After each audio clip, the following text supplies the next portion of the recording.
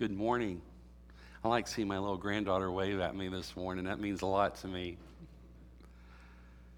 Okay, guys, what'd you do on Friday for your wives? Did you get them a Valentine? Did you love on them? Do anything special? Tom, as you're looking down, did you do something? Okay. All right. You're Timothy. All right.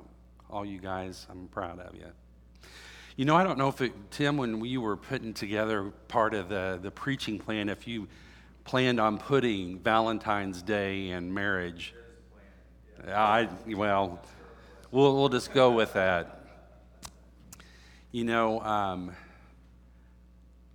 I don't feel like I should be the one to sit in front of you to preach on marriage, but the Lord had a different idea. And I want to thank you, Marilyn. I love you with the love of the Lord. That was beautiful this morning. I love that song. Did a good job. Children are asked some questions about marriage. I love what children have to say at times. And they ask questions about marriage and dating, and here's some of their answers. First question was, how do you decide whom to marry? Alan, who's 10 years old, says you got to find somebody who likes the same stuff. Like if you like sports, she should like it too, and she should keep the chips and dip coming. Kristen, age 10, to the same question says, no person really decides before they grow up who they're going to marry. God decides it all way before, and you get to find out later who you're stuck with. So she had a good foundation, at least, there. Next question, how can a stranger tell if two people are married? And Derek, age 8, says, you might have to guess based on whether they seem to be yelling at the same kids. Little Lori, 8 years old, was asked, what do you think your mom and dad have in common? Lori says, both don't want any more kids. Question, is it better to be single or married? And Anita, age 9, says it's better for girls to be single, but not for boys. Boys need someone to clean up after them. How would you make a marriage work, they asked Ricky, who was 10 years old. And he says, tell your wife that she looks pretty, even if she looks like a truck. Boy, kids can get away with things that adults can't. But, you know, we live in a time where marriage is kind of a confusing topic. You wouldn't think that it would be. It's confusing in what it's worth and what makes it work. Politicians debate the definition. Dr. Phil talks about it on his show a lot, marriage. Families struggle with the fallout of failed marriages. And long-term marriages are heard of less and less. I'm very, very blessed that the Lord allowed me to witness some marriages that were centered around God and they were long. I don't know that everyone's had that, and I'm grateful for that. I've watched marriages in my front row of my home growing up, you know, where there were tough times, and I watched mom and dad love each other. I never knew what the centrality really was as a young child, but as an adult, I know what the nucleus of that marriage was. Whether you're newly engaged or have been married for many, many years, God left us a very spirit-filled, inspired instruction manual, which you all hopefully have one with you today, and that we must refer to it consistently about topics, and today we're going to talk about marriage. Now, I want to quickly acknowledge this because this was on my heart when I was putting the sermon together this week. And I want you to know I'm very sensitive to the fact that some of you continue this journey in life without the one that you love. I had a front row seat in watching my dad live 9 years after my mom passed. And I know what that's like. But I want you to know this morning that may the Spirit of God just comfort you and remind you that you have a lot of godly wisdom that you need to impart upon us younger folks. Frankly, I believe we all desperately needed this study in Genesis that we've been through, the beginning to remind us of who He is, where it all began, and the future hope we have in Jesus Christ. We need the reminder of our text. It reveals the Bible's original blueprint for marriage. And this is an important passage because of where it's found in the Scriptures, opening pages that outline the foundation of all life. Now, this morning we're going to go back to chapter 2 of Genesis, and I'll be reading verses 18 through 24. Again, that's Genesis 2, 18 through 24. And it reads, then the Lord God said, it's not good for the man to be alone. I'll make a helper who's just right for him. So the Lord God formed from the ground all the wild animals and the birds of the skies, and he brought them to the man to see what he would call them. And the man chose a name for each one. He gave names to all the livestock, all the birds of the sky, and all the wild animals. But still there was no helper just right for him. So the Lord God caused the man to fall into a deep sleep, and while the man slept, the Lord God took out of the man's ribs and closed up the opening.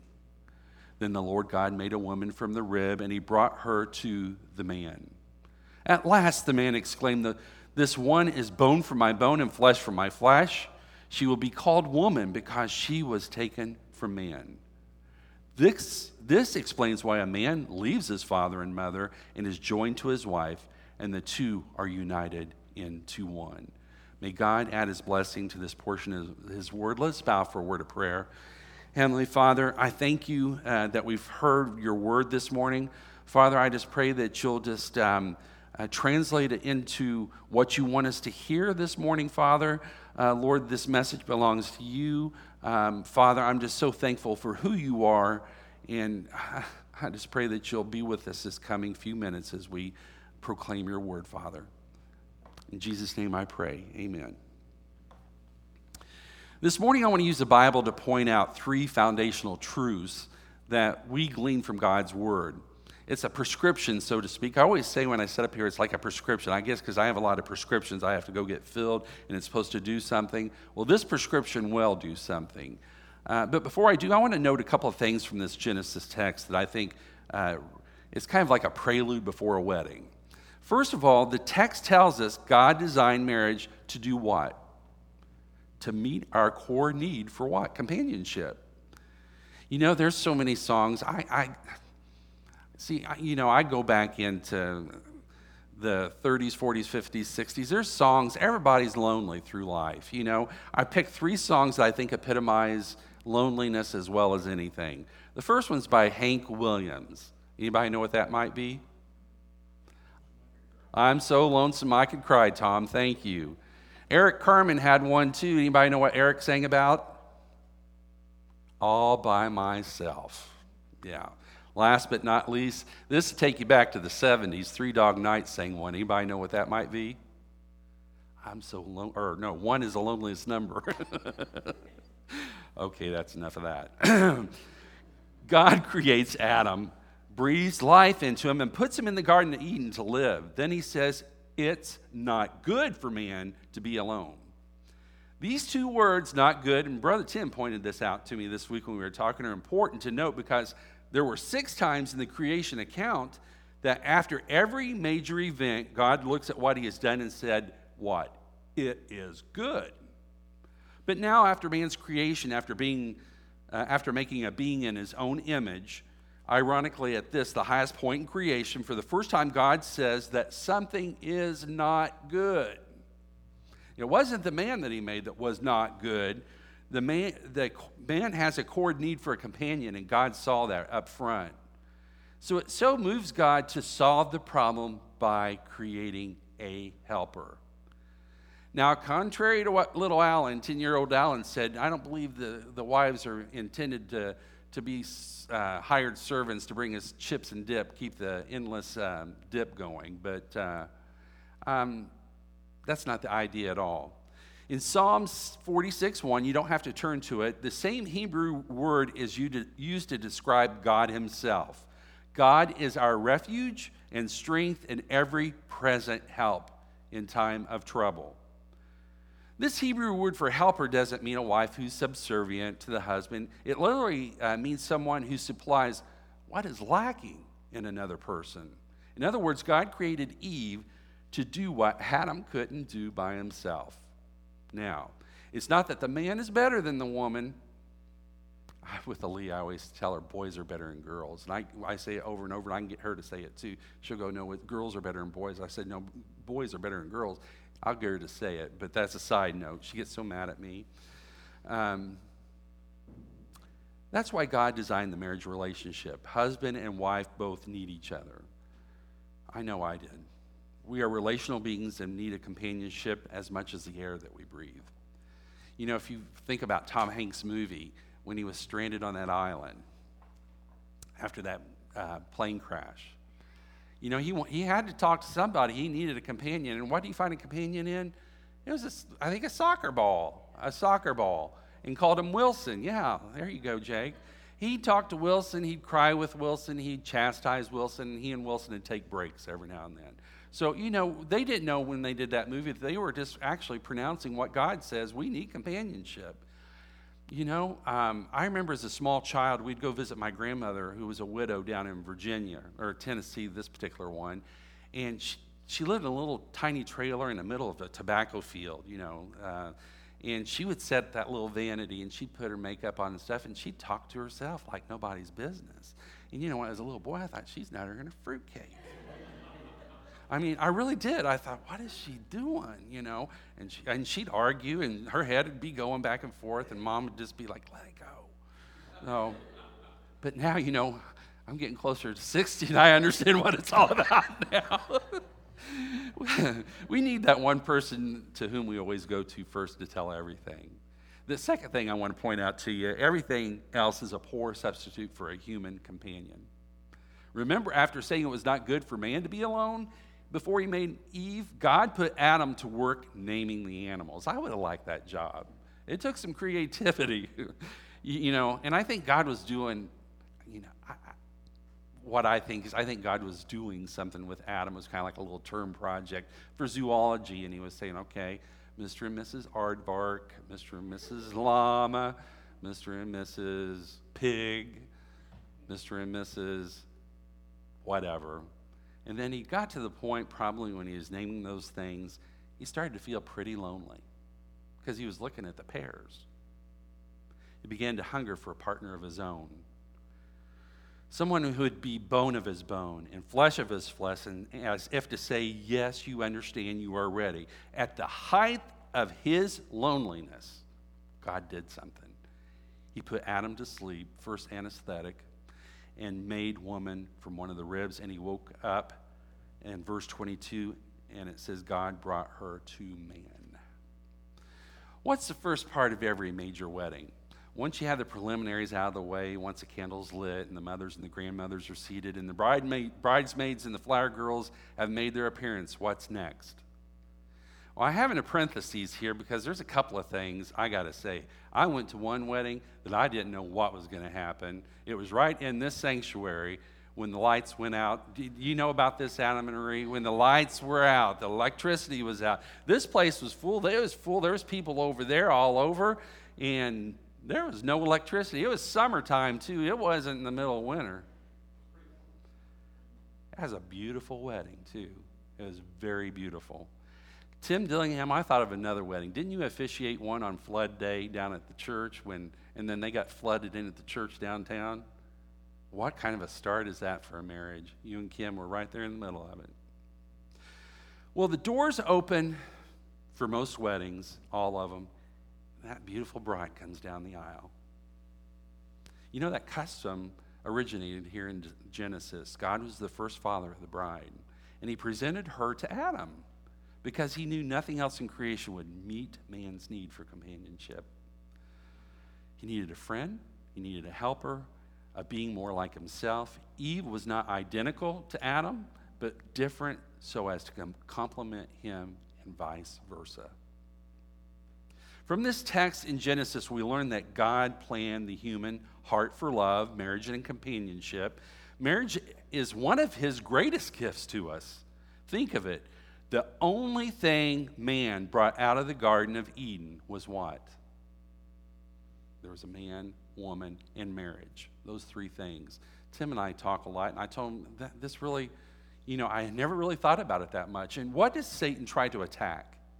He tries to attack the identity of what a man is, what a woman is, and what is marriage. If he can distort that, those are the original things that God gave us out of the garden. If he can mess that all up, he's got something going. And do we see that all around us?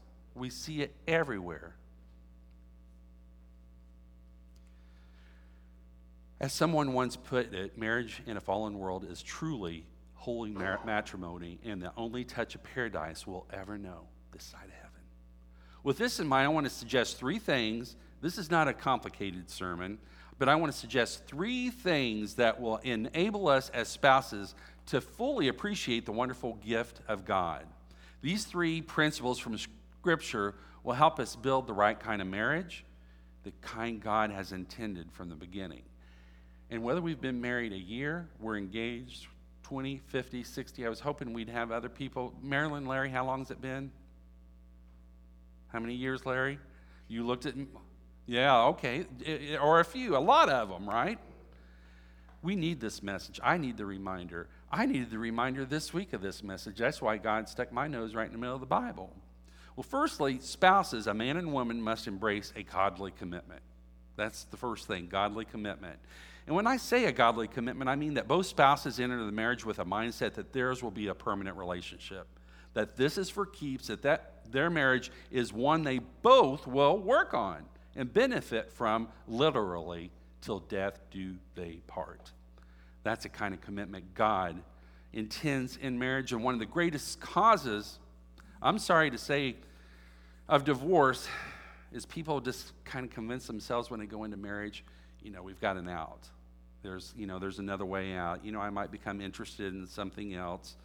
They walk the aisles of the church and they think, this is really a pretty wedding. I love a wedding. And then when the honeymoon's over, they don't love the commitment that they didn't make. More and more, this is being interpreted as till disagreement do us part or till other interests do us part. Thanks to this mindset change, the average length of a marriage is 7.2 years. I think it's probably a little less than that, but here's something's mind-boggling. The amount of people avoiding the commitment of marriage and living together without making the commitment is sin, first of all, and secondly, there's more fallout of those relationships. It's less than 7 years. It's lucky to be a year. That godly commitment is something. And I'm not saying just a commitment that is based on God's word and who God is. A great example here, now I'm going to give you a little trivia here. A great example of how short marriages are comes from our celebrities. I picked 3 to tell you about this morning. I want to lighten it up a little bit here. First one, Bradley Cooper and Jennifer Esposito. Their marriage lasts 4 months. In I can't say her name, Esposito's 2014 book, Jennifer's Way, she wrote, he has a funny, smart, cocky, arrogant, and he's a master manipulator. I didn't necessarily find him that attractive, but I figured that I could enjoy his sense of humor and nonsense for a while. That's why she married Bradley. It lasted 4 months, though. Okay, we're going back a few years. Greg and Cher Allman. Anybody remember Greg and Cher?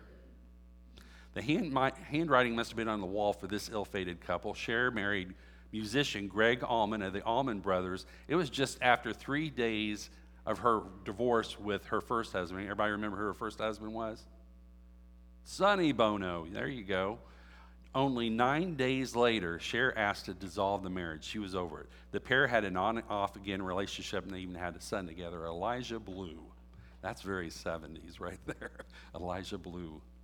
Okay, here's the last and least. And everybody know Britney Spears and Jason Alexander. Now, Jason Alexander is a no-namer. He was just a little fella who grew up in Louisiana with Britney. Their wedding and divorce happened within 55 hours. In what is probably one of the most famous quickie weddings and divorces ever, singer Britney Spears elopes with her childhood friend Jason Alexander on January 3rd in a Las Vegas wedding chapel. That's where we all wanted to start right there. Let's do something wild and crazy. Let's go get married just for the heck of it, Alexander said in an interview after the wedding. Well, that lasted 55 hours or less. Perhaps these couples frequented the little jewelry store that Charles Swindle talks about where they rent wedding rings. That would make more sense than having to buy one. If marriage is intended to be the blessing God intended, this attitude must stop. Because no relationship can last if spouses believe they have an out. That there's always the option of quitting when things get tough, because things do get tough. When two sinners live together under the same roof, there's going to be conflict. If you want to see that, come over to 3236 Spruce Street in Columbus, Indiana. That's where Dave and Julie live. There's conflict. That is the love of my life, and she's not in here, is she? She's the love of my life, and there is going to be conflict. A judge was interviewing a woman regarding her pending divorce and asked, "What are the grounds for your divorce?" And she replied, "Well, about 4 acres and a nice little home in the middle of the property with a stream running by."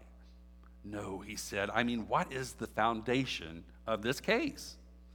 "Well, it's made out of concrete, brick, and mortar," she responded. "I mean," he continued, "what are your relations like?" "Well, I have an aunt and an uncle living here in town, and so do my husband's parents." And he said, Do you have a real grudge?" And she goes, "No," she replied. "We have a 2-car carport and have never really needed one." "Oh, please," he tried. He says, "Is there any infidelity in your marriage?" "Well, yes, both my son and daughter both have stereo sets. We don't necessarily like the music, but the answer to your question is yes." "Ma'am, does your husband ever beat you?" "Yes," she responded. "About twice a week. He gets up earlier than I do." Finally, in frustration, the judge asked, "Lady, why do you want a divorce?" "Oh, I don't want a divorce," she replied. "I never wanted a divorce. My husband does. He said he can't communicate with me." There you go. There's going to be trying times in marriages. Julie and I, this is our 40th year this year, which I look back and I can't believe that. I really can't believe it. But I'm going to say something this morning. While there's trying times, we must never let one 7-letter word ever cross our lips. And Tammy Wynette sang about it, Divorce. You remember that song? My uncle would play it on his 8-track tape, and I'd listen to it, and little Joey, they didn't want Joey to know it, and I was like, why didn't Joey need to know about the divorce? But it's not good. It's toxic to a relationship. That's why Tammy didn't want Joey to hear about it. It's toxic. Never bank on an out. If we have a godly foundation for our marriage, never use that D word. I just want to say that this morning. The scripture we read a moment ago from Genesis, which says that in marriage, husband and wife are united to one another. And the Hebrew here for united means to glue to or to cling to in a lasting sense. A literal translation would be this: meld two separate identities together to form a permanent bond. This is the way marriage was intended to work here from Genesis. God designed it to be a lifelong union between one man and one woman. And if the marriage is to succeed, and bride and grooms must embrace the principle from the beginning. Now, for Steve Kaufman, I know you're not here, but I put a little history in here. During England's darkest days in the 1930s, Prime Minister Winston Churchill, which I really liked him, held the country together. There were voices during that time that were shouting, surrender. There were bombs. There were devastated buildings. Bridges fell. But Prime Minister Churchill refused to budge from what he stood for. Never once did he consider surrendering. To quote him, he says, "Wars are not won by evacuations." And he was right. Surrendering is not an option. If you plan to win a war, and the same thing's true, if you plan to succeed in a wet marriage, you got to stick with it. Remember, Jesus said that in marriage, God binds two people together so that they can become one. What God has joined together, none should separate, Matthew 19:6. God did not issue this command to restrict us or to make us miserable. He didn't. It is just as the inventor of marriage, he knows that the real love and genuine relational fulfillment exist only in conditions where there's long-term trust and commitment. Now, number 2, spouses must learn to express a godly love. There's a very stark difference between God's caliber of love for us and the typical love that sinful humans express to each other.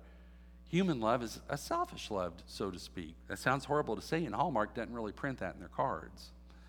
But it's oriented towards the lover, the one doing the loving. It's a love that is based on a feeling that is fueled by whether or not the person is physically attractive, has a good personality. This human love is focused around what the other person does for us. Jesus described this brand of love in Luke 6. He did. And he said that sinners love those who love them, and do good towards those who do good to them. The problem with the human caliber of love is that it's not nearly strong enough to withstand the storms that plague a marriage. It's just not. This is a selfish love, and a selfish love is a very weak and vulnerable love. It's a love that endures only as long as its needs are met. Ann Landers once received a letter from a follower, and my mom used to read Dear Abby and Ann Landers, so I was always, Mom would sit and read the paper to me and read these letters. She was a godly woman, but she still liked Dear Abby. She said the husband had spent, this is about a couple who had been married for more than 50 years. He said the husband had spent the last 8 years selflessly caring for his wife, who had Alzheimer's. He cooked for her and fed her every bite. He bathed her and dressed her every day all of these years. They had no other family. Listen to the letter she wrote depicting this faithful husband. I cannot describe the tenderness and love that this man shows for his wife. She's unable to recognize anyone, including him, but I observed him when I parked my car beside his the other day. He sat in his old pickup truck for a few minutes, and before he got out, he combed what little hair he had left, straightened the threadbare collar of his shirt, and looked in the mirror for a final check before going to see his wife. It was as if he was courting her. They have been partners all these years and have seen each other under all types of circumstances, yet he carefully groomed himself before he called on his wife, who wouldn't even know him at that time. This is an example of love and commitment the world needs today, and I agree with that. Every human wants to be loved. If I could talk to Ann, I'd go to God's Word, and I don't know how we can get out of talking about marriage without going to 1 Corinthians 13. This is 1 Corinthians 13. If I speak in tongues of men or of angels, but do not have love, I'm only a resounding gong or a clanging cymbal. And if I have the gift of prophecy and I can fathom all mysteries and all knowledge, and if I have faith that can move mountains, but do not have love, I'm nothing. If I give all I possess to the poor and give over my body to hardship that I may boast, but do not have love, I don't gain anything. Love is patient. Love is kind. It doesn't envy. It does not boast. It's not proud. It does not dishonor others. It's not self-seeking. Love is not easily angered. It keeps no records of wrongs. It keeps no records of wrongs. It keeps no records of wrongs. Love does not delight in evil, but rejoices with the truth. It always protects, it always trusts, it always hopes, always perseveres. Love never fails. But where there are prophecies, they will cease. Where there are tongues, they will be stilled. Where there is knowledge, it will pass away. For we know in part and we prophesy in part. But when completeness comes, what is in part disappears. When I was a child, I talked like a child. I thought like a child. I reasoned like a child. When I became a man, I put the ways of childhood behind me. For now we see only a reflection as in a mirror. Then we shall see him face to face. Now I know in part that I shall know fully, even as I am fully known. And now these three things remain: faith, hope, and love. But the greatest of these is love. To build a marriage right, spouses have to rely on a power that's higher than they, and it has to be a godly power. The greatest single cause of difficulty in the home is a lack of spiritual concern. This is in, I don't even want to classify it as somebody who goes to church or doesn't go to church, but just having an awareness of God. We leave God out of our marriages. We'll put him into this situation, this, but we fail to put him in a marriage at times. I remember in 1980, when Julie and I decided to get married, Reverend J.V. Davis wanted to counsel us, and I don't remember much of what was said. I remember 2 books he gave us to read, and I read mine and Julie read hers. But one thing I do remember that he said that stuck with me, and it came to me this week. J.V. said that it takes 3 to make a marriage work. And that third person was God, Christ. Now, you would have thought that I would have heard that, and I would have remembered that all the days of my life and put Christ as that third person, but I didn't. Here's a stark truth for you today. Ponder on it. The first husband and wife didn't start to have problems until they moved away from God. That's when the problems started. If marriage is to be all God calls it and wants it to be, both husband and wife must want to stay close to God. They need each other in a growing relationship with God through faith in Jesus Christ. I'm not suggesting for a moment that people outside the family of God can't have happy marriages. Not at all. But what I am suggesting is that a Christ-centered marriage relationship is what the Creator intended for us. You might compare it to the difference between a black and white TV and a plasma HD TV. Old transistor radio. Anybody have one of the old transistors? I bought one at a flea market. I love that little thing. Everybody thinks I'm nuts, but I play it. Versus a surround sound stereo. Couples with an underdeveloped spiritual life are like an orchestra without a string section. They make music, but it really lacks the fullness that God wanted you to hear. The plain truth is Christian spouses are able to enjoy a greater depth in marriage than spouses who do not. Jesus personally, if they don't know Jesus personally, they have nothing. That third person is the greatest counselor you'll ever find. He's a great counselor, and he has that blueprint, that manual right next to you that is spirit-filled, that will get you through and give you the answer to any dilemma that you face. Always will.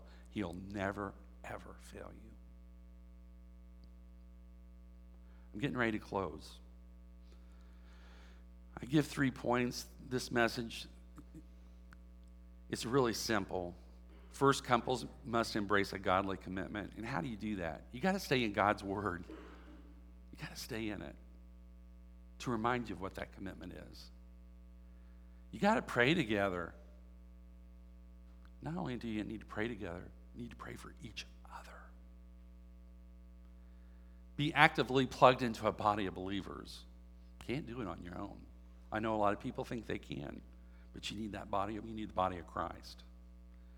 And then you need to watch and listen to the godly advice of those who have lived and loved longer than you. Spouses must, number 2, just recapping, spouses need to learn to express a godly love.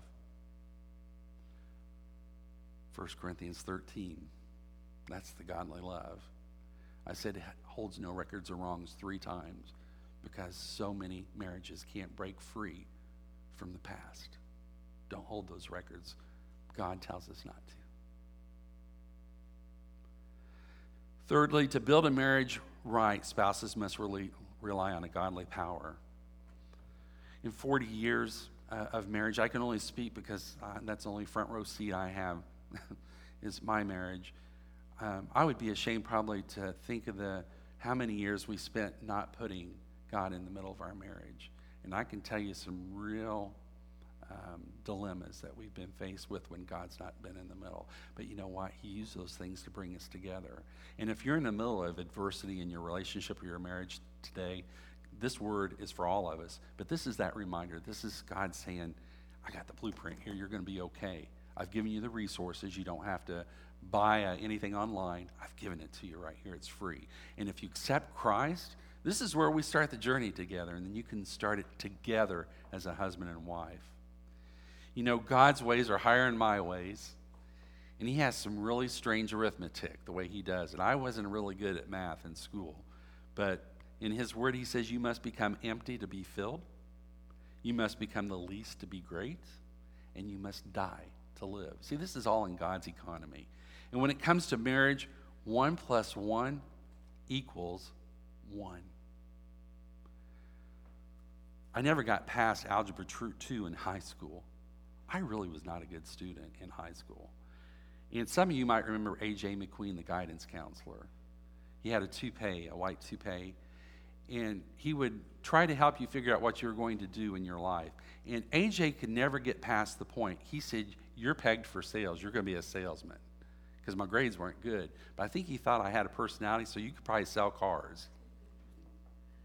But you know, in Genesis 2:24, it describes a man leaves his father and mother and is united with his wife, and they become one flesh.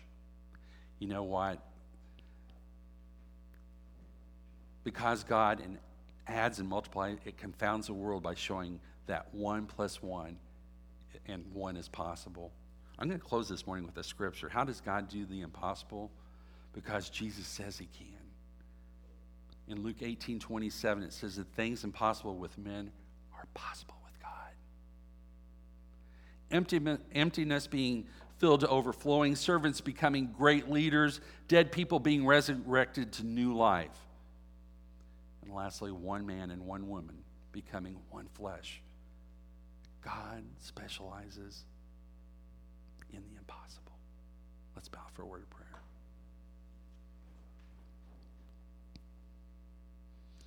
Heavenly Father, I am more than grateful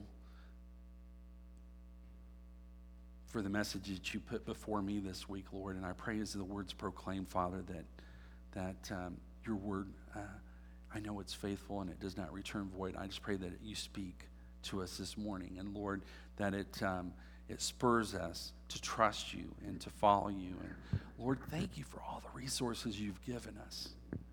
Thank you for Jesus. And Lord, if for someone here this morning that doesn't know you as their Lord and Savior, Father, Lord, you came for us. Lord, you created us, and you know us inside and out intimately. There's nothing you don't know about us. Lord, I just pray that you'll just fill our hearts, and Lord, we love you. And Lord, with this song we're about to sing, Father, there's an open altar here, Father. If anyone wants to come, Lord, I just pray that we'll pray. And this is a new beginning, Lord. I love you because you just give us new beginnings. And Lord, you don't hold that record wrong. May we exemplify and be the same as you, Lord. It's in Jesus' name I pray. Amen.